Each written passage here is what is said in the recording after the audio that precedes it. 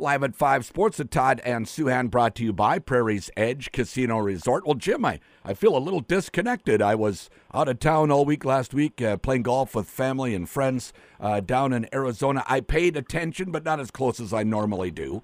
And I haven't had a chance to talk to you about the end of the seasons for the Wild and Timberwolves with first-round playoff eliminations. To you, Jim, which was the more disappointing of the two series?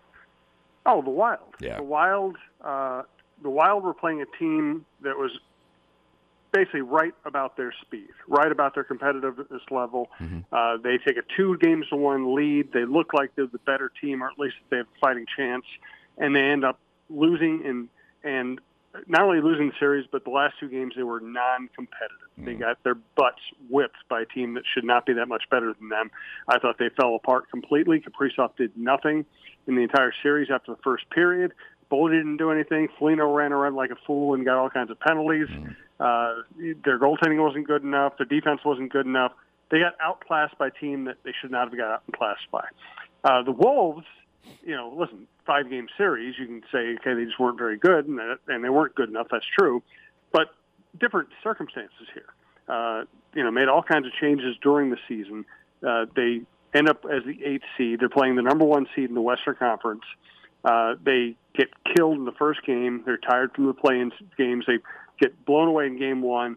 And really, honestly, at that point, nobody expected them to really compete in that series. The question was, will they even win a game? And they played better in game 2. They play really competitively in game 3. They win game 4 at home in overtime, thrilling game. And then they almost send game 5 to overtime on a last-second Anthony Edwards shot. And that's with Jaden McDaniels and Naz Reid out. And really, if you look at those last 3 games, in the last 3 games, Edwards, Towns, and Gobert all played really well. They were really efficient offensively, and they just got beat by a better team in 5 games. I just thought they were 2 completely different series. There's an old saying in sports that's called letting go of the rope, and that means that teams lose their competitive edge for whatever reason. It sounds a little bit like that's how you're describing the Wild series. Yes, the last 2 games were embarrassments. I mean, they were not competitive at all. Part of that is not producing goals. Part of it is not preventing goals. Part of it is not looking like you're anywhere near as good as the other team. I thought they lost composure. I thought they lost cohesiveness. And really, during a long regular season, intangibles can help you, right? Mm-hmm. And coaching can help you. In a short series against a good team, you better have good players, and they better be on top of their game. Kaprizov and Boldy are this team's 2 best players, and they did not produce. What was it with Kaprizov? Is he still a lingering injury? I mean, what happened that he didn't have a good series? I don't know. He scored on a tip-in the first period of the first game. He made a nice play behind the net. He went out to the front of the net. He tipped in a shot, and it looked like this was going to be like last year. Kaprizov was great, even though his team wasn't. And he never did anything else.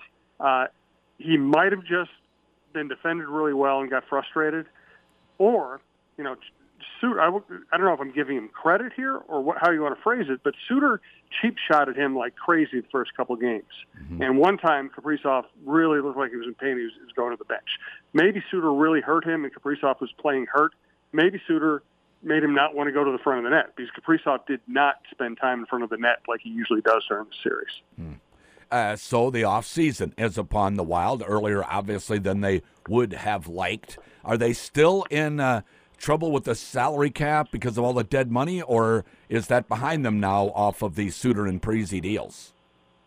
Yeah, I need to look up the details of that. I have to admit I haven't done that yet, but I think it's getting better now. I think this was kind of last year where it was going to be a major impediment. And listen, that is a big deal. That's why they've had to kind of patch things together, and that has been an impediment. And I really do think Bill Guerin is an excellent general manager, mm-hmm. and I think given a little more space under the cap, he'll be able to do a lot more. I tell you what, I'll look up their cap or their numbers or whatever, and be able to talk about it more intelligently tomorrow. But I do think it's getting better, and I do think Guerin's the kind of general manager who can do something with that.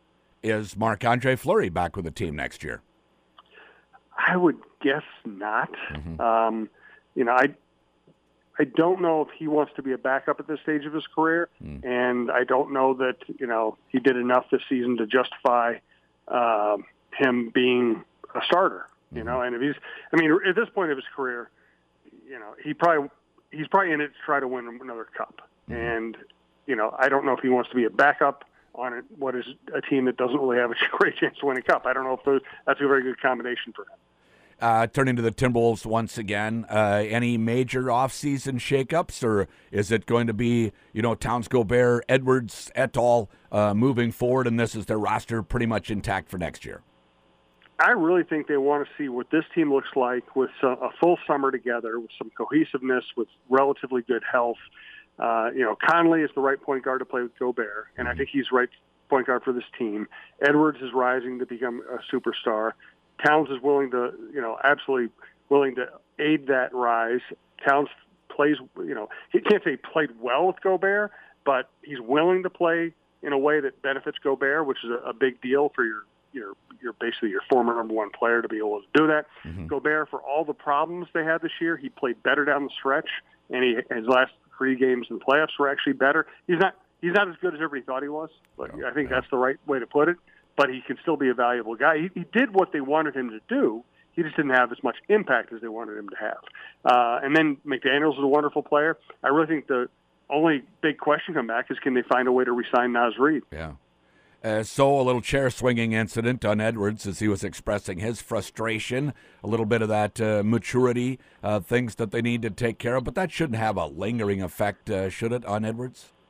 No. It looks like he shouldn't have done it. Yeah. But it's not like a felony, and it wasn't intentional, and he didn't pick up a chair and hit people. He flipped the chair out of the way as he was running. Yeah. It was a silly, immature, emotional thing, but it's just not that big a deal. Yeah.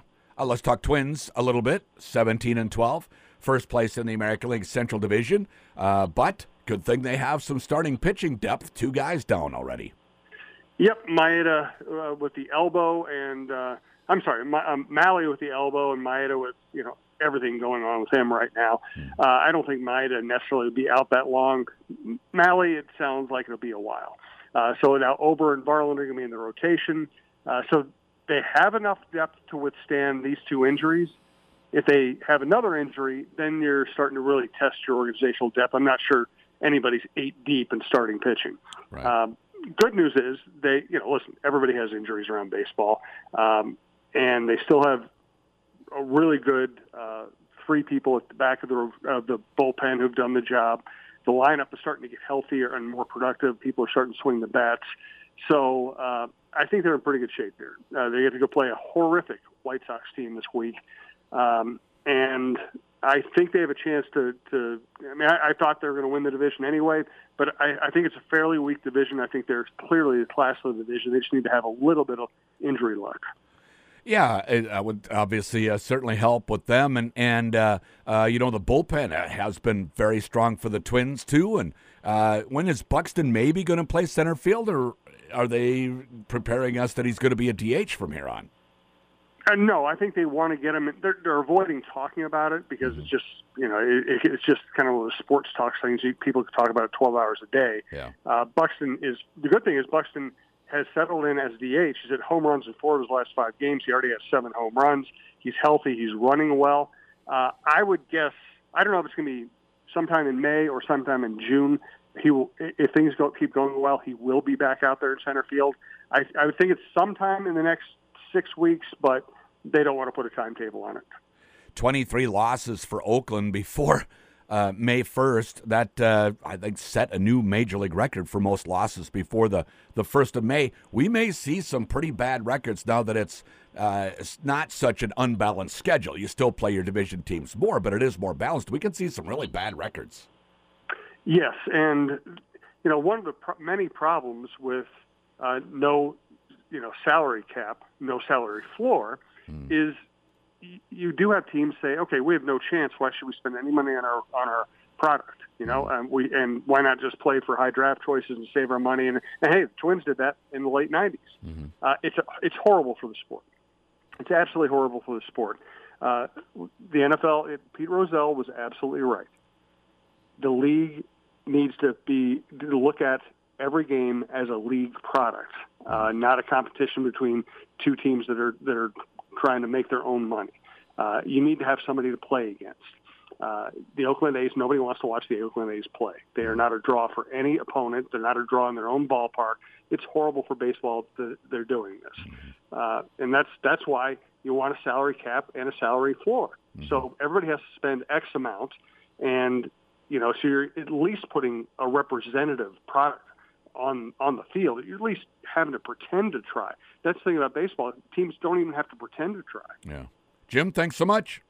Thanks, Todd. Live at 5 Sports with Todd and Souhan, brought to you by Prairie's Edge Casino Resort.